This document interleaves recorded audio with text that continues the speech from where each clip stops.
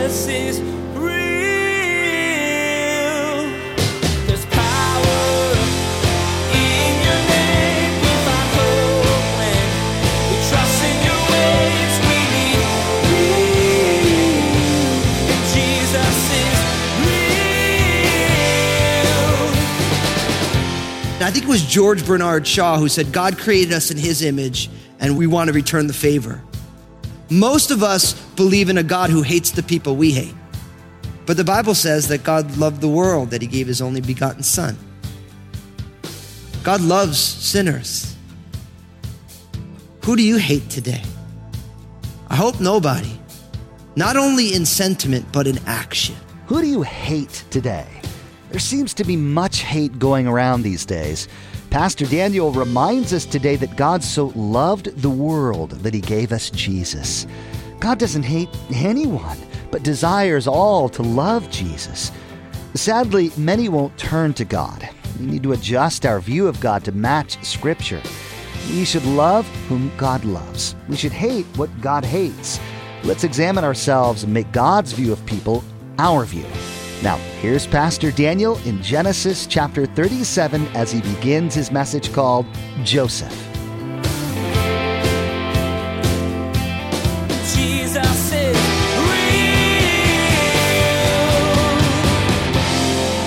real. Open up in your Bibles to the book of Genesis. If it's your first time making your way around the Bible, just open to the first page and scroll to chapter 37. As we're here in this series called Brothers, in the series that we're calling Brothers, now, if you remember, we did what we called the Patriarchs Mop-Up, where we looked at Esau and we looked at Isaac and the end of their lives. And now the scene shifts to the sons of Jacob. And primarily, the narrative focuses on Joseph and Judah. These are the two main characters. Now, what's interesting is that Joseph plays the most prominent role, but biblically, actually, Judah's the one who actually plays the most prominent role. And so we're going to focus a lot and we're going to look at Joseph a lot. We have to remember that Joseph plays a huge part, but it's really Judah, because by God's design, Judah, the fourth of Jacob's sons, ends up being the line through which Jesus the Messiah comes. So although Joseph gets heavy airtime in this last section in the book of Genesis, Judah ultimately is not the most important son, but he plays the strongest role in the totality of Scripture. Now, before we even get into the Joseph narrative, I want to say this. Joseph is a picture or a type of Jesus.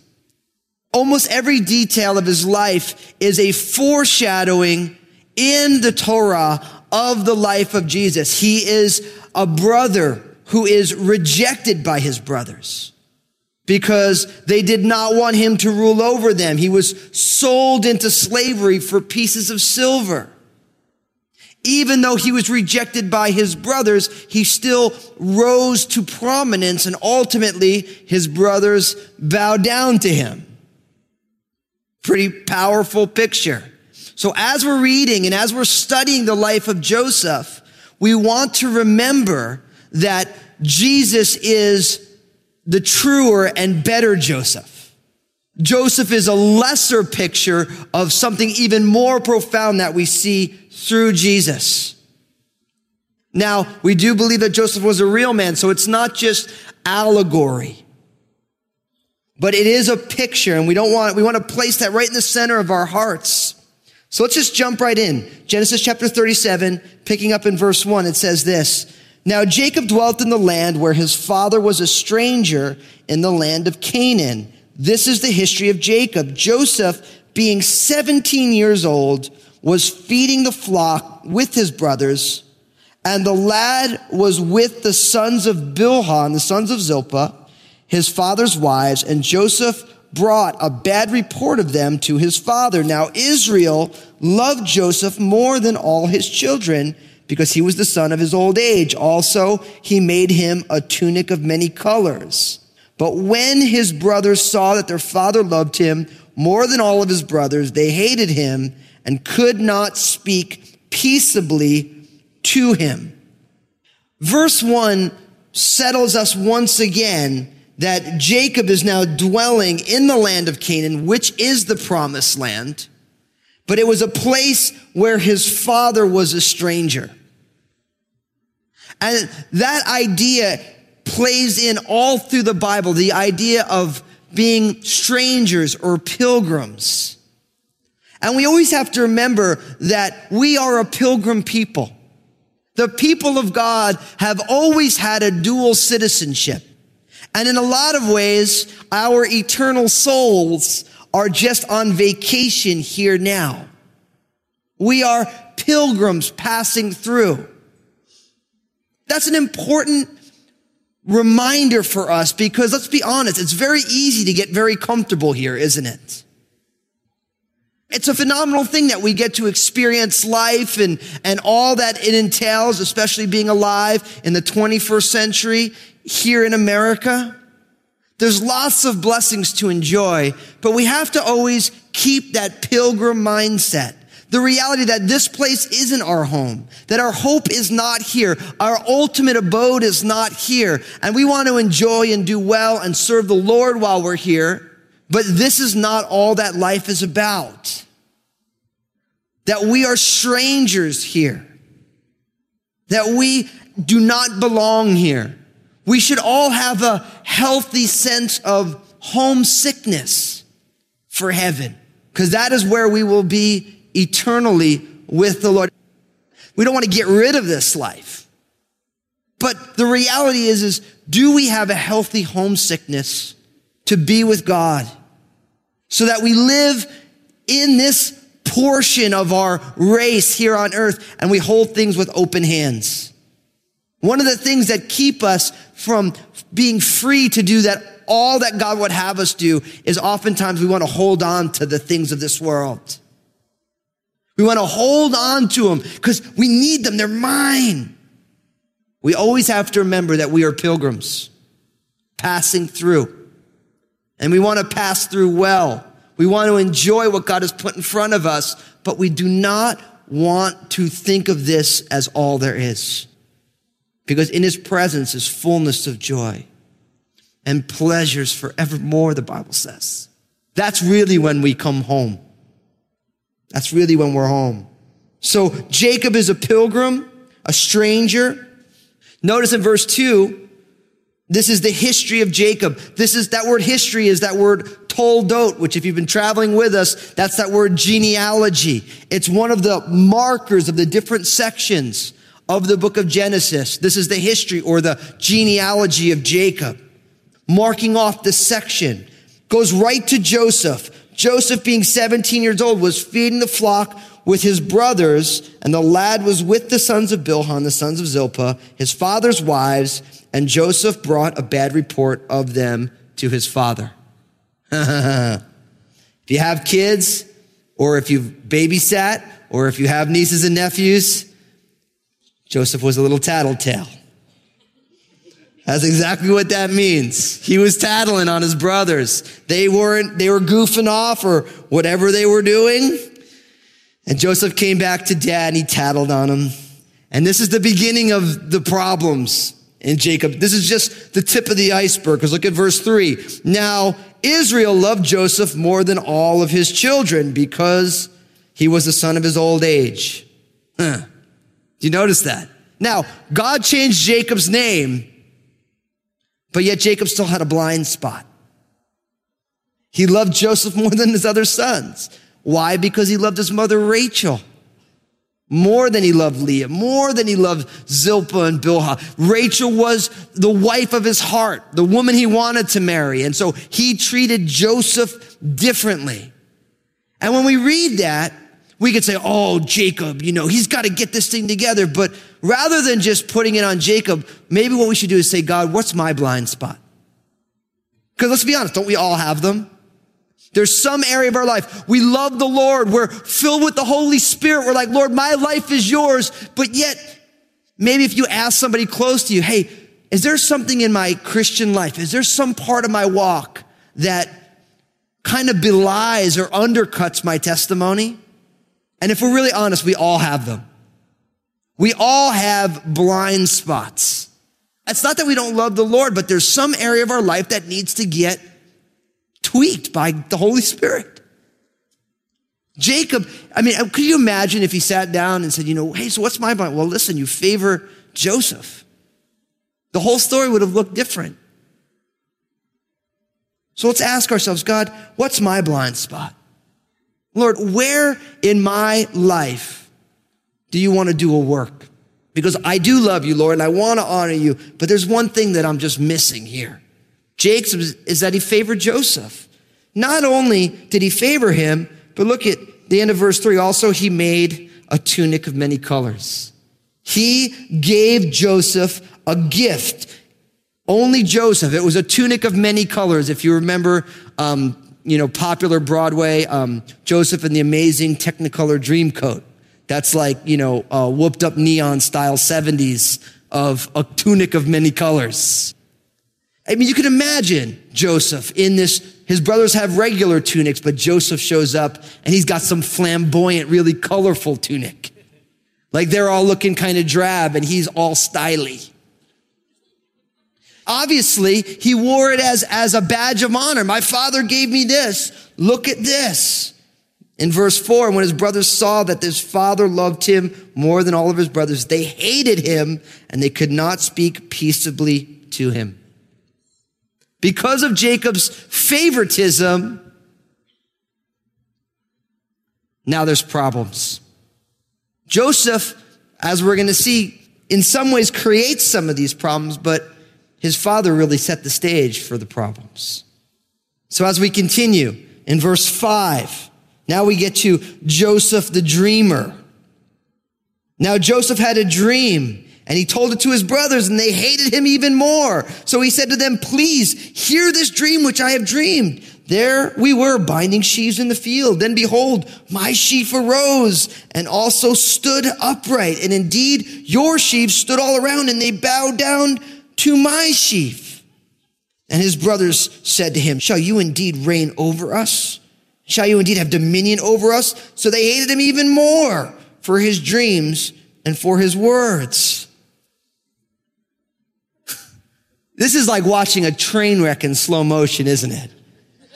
Joseph has this dream, and it was a prophetic dream. As we're going to see, this is actually going to happen. But really, Joseph doesn't realize, or maybe he does realize, that he just sounds boastful and proud. We were out binding our sheaves of wheat. It's an agrarian society. They're planting and harvesting wheat. And he's like, we all had our sheaves, and mine rose up, and yours all bowed down to me. I always think when I read this, I always think the same thing. I always think, in a multitude of words, sin is not absent. Sometimes we just don't need to say certain things. I've always heard it this way. God has given us 2 ears and 1 mouth so that we'll listen twice as much as we talk. And you're saying, Pastor Daniel, you're the preacher, man. But we have to be careful, don't we? Even though it was true, given the circumstances, it just didn't help the situation. It just exacerbated what was already a situation. And we find here, his brothers, they're incensed by this. They're like, so you are going to reign over us? You're going to have dominion over us? They hated him even more for his dreams and for his words. So Joseph is adding insult to injury. In verse 9, it's not finished yet.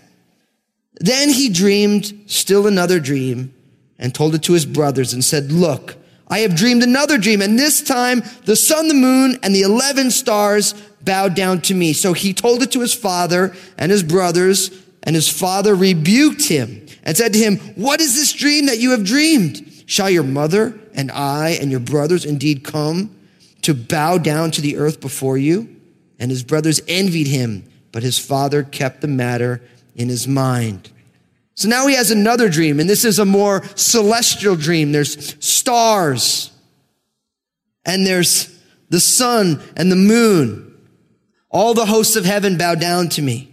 Now it's interesting, in Revelation 12:1, the nation of Israel is pictured as a woman clothed with the sun and the moon under her feet, and on her head a garland of 12 stars.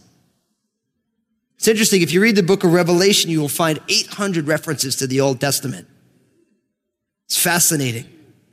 It's a conglomeration of all these Old Testament pictures that come together. He dreams this dream, 2 dreams he has. It's interesting, in a few chapters, we're going to find that Pharaoh has 2 dreams. Why? Because out of the mouth of 2 or 3 witnesses, a matter will be established. That's why you have 4 gospels. There's 4 gospels in there because if you have 1 eyewitness, you could say, well, they just saw it wrong. If you have 2, then maybe you can't say it. And by the time you have 3, in a court of law, 3 witnesses tell a pretty powerful story, don't they? Kind of an undeniable story. People always say, 4 gospels, they share material. I'm like, look, if 4 of us were sitting up here and we just watched the worship service and we wrote down what we saw, we're going to have a lot of the same things, but hey, I'm going to notice that Eric playing guitar wasn't wearing his headband. Now you say, well, Pastor Daniel, well, why would you notice that? I don't know. It's just what I noticed. Some of you are going to notice something else. Maybe a guitar aficionado will say, hey, Dan, he's playing the Gibson SG. Put that detail in. People notice different things, but everything would be the same except for slight details. That's exactly what our gospels are. Tells the same story, but different nuances, different wrinkles, as true eyewitness testimony would tell you. If everybody said the exact same thing in the exact same way, you'd say, is that really eyewitness testimony? Or is that just people copying one source? Joseph has these 2 dreams. Now, it's interesting. He told it to his dad. And what's interesting is that it says that Jacob rebuked him. Because Jacob realized the implications were that the whole family was going to bow down to Joseph. Which, what is interesting is that it actually happens. It actually happens. God preserves Israel through Joseph because of Joseph's rise to power in Egypt. Notice, and his brothers envied him. Before we saw his brothers hated him. Hatred and envy are deadly. They're deadly. We have to be careful. We have to keep our hearts with all diligence, for out of it springs the issues of life, Proverbs 4:23. Most of us want, and I think it was George Bernard Shaw who said, God created us in his image and we want to return the favor. Most of us believe in a God who hates the people we hate. But the Bible says that God loved the world, that he gave his only begotten son. God loves sinners. Who do you hate today? I hope nobody. Not only in sentiment, but in action. Maybe it's just because it's a political season and politics just really make people really weird. Really weird. It's like people who know they're supposed to love people just get all aggravated. And that's on both sides of the aisle. Do we hate anybody? And if we're really honest, all of us, if we're honest, we'll find, maybe we'll say, well, I'm a Christian, so I don't hate anybody, but I really dislike this. Okay, so we'll take the edge off and we'll just use the really strong other language. You know, that it's not so bad. I really dislike that. It's deadly. It's deadly. And envy is deadly. Envy is desiring what somebody else has. Desiring, in this case, somebody else's giftedness. Joseph is having these dreams. He's sharing them, and there's an envy on the part of their brothers. Would to God that we would root out the envy in our own hearts. That we would be content, Lord, this is what you have placed before me. It's not about how I stack up against somebody else. Lord, this is what you've given me. And Lord, what do you want to do through what you've given me? Because we're so used to looking at other people, right? And being like, oh, I wish I had what they had. As the old proverb goes, if the grass is greener on the other side, it's because you're probably watering the wrong lawn. That's a good one, right? You like that? That'll preach, right? You guys are writing that down like, hey, that's a good one. Think about it. If the grass is greener on the other side, you got to start watering your own lawn. Not the lawn of what you're not, what you don't have, but Lord, this is what I do have. This is what you've given to me. Envy is deadly. At the end of this here, notice verse 11, his brothers envied him, but his father kept the matter in his mind. This is very fascinating to me because when you read that, and then you think about the beginning of Luke's gospel, Luke chapter 2, verse 19, speaking of Mary, the mother of Jesus, it said, but Mary kept all of these things and pondered them in her heart. You get it again in Luke 2:51. He went down with them and came to Nazareth and was subject to them, but his mother kept all of these things in her heart. Now, I bring this up because this is one of the universal differences between men and women. Men keep things in their mind, and women keep things in their hearts. Now, why do I bring that out? Because in 12 years of being a senior pastor, what I have learned is that most women want their husbands to be coming more from their hearts, more feelings and emotionally based. And most men want their wives just to think before they feel. But really what it shows is that in a lot of ways, God has wired men and women differently for a reason. But what God wants to do in each one of our hearts is for women, he doesn't want your emotions to run the show. He wants you to take those thoughts captive if they're not of Christ.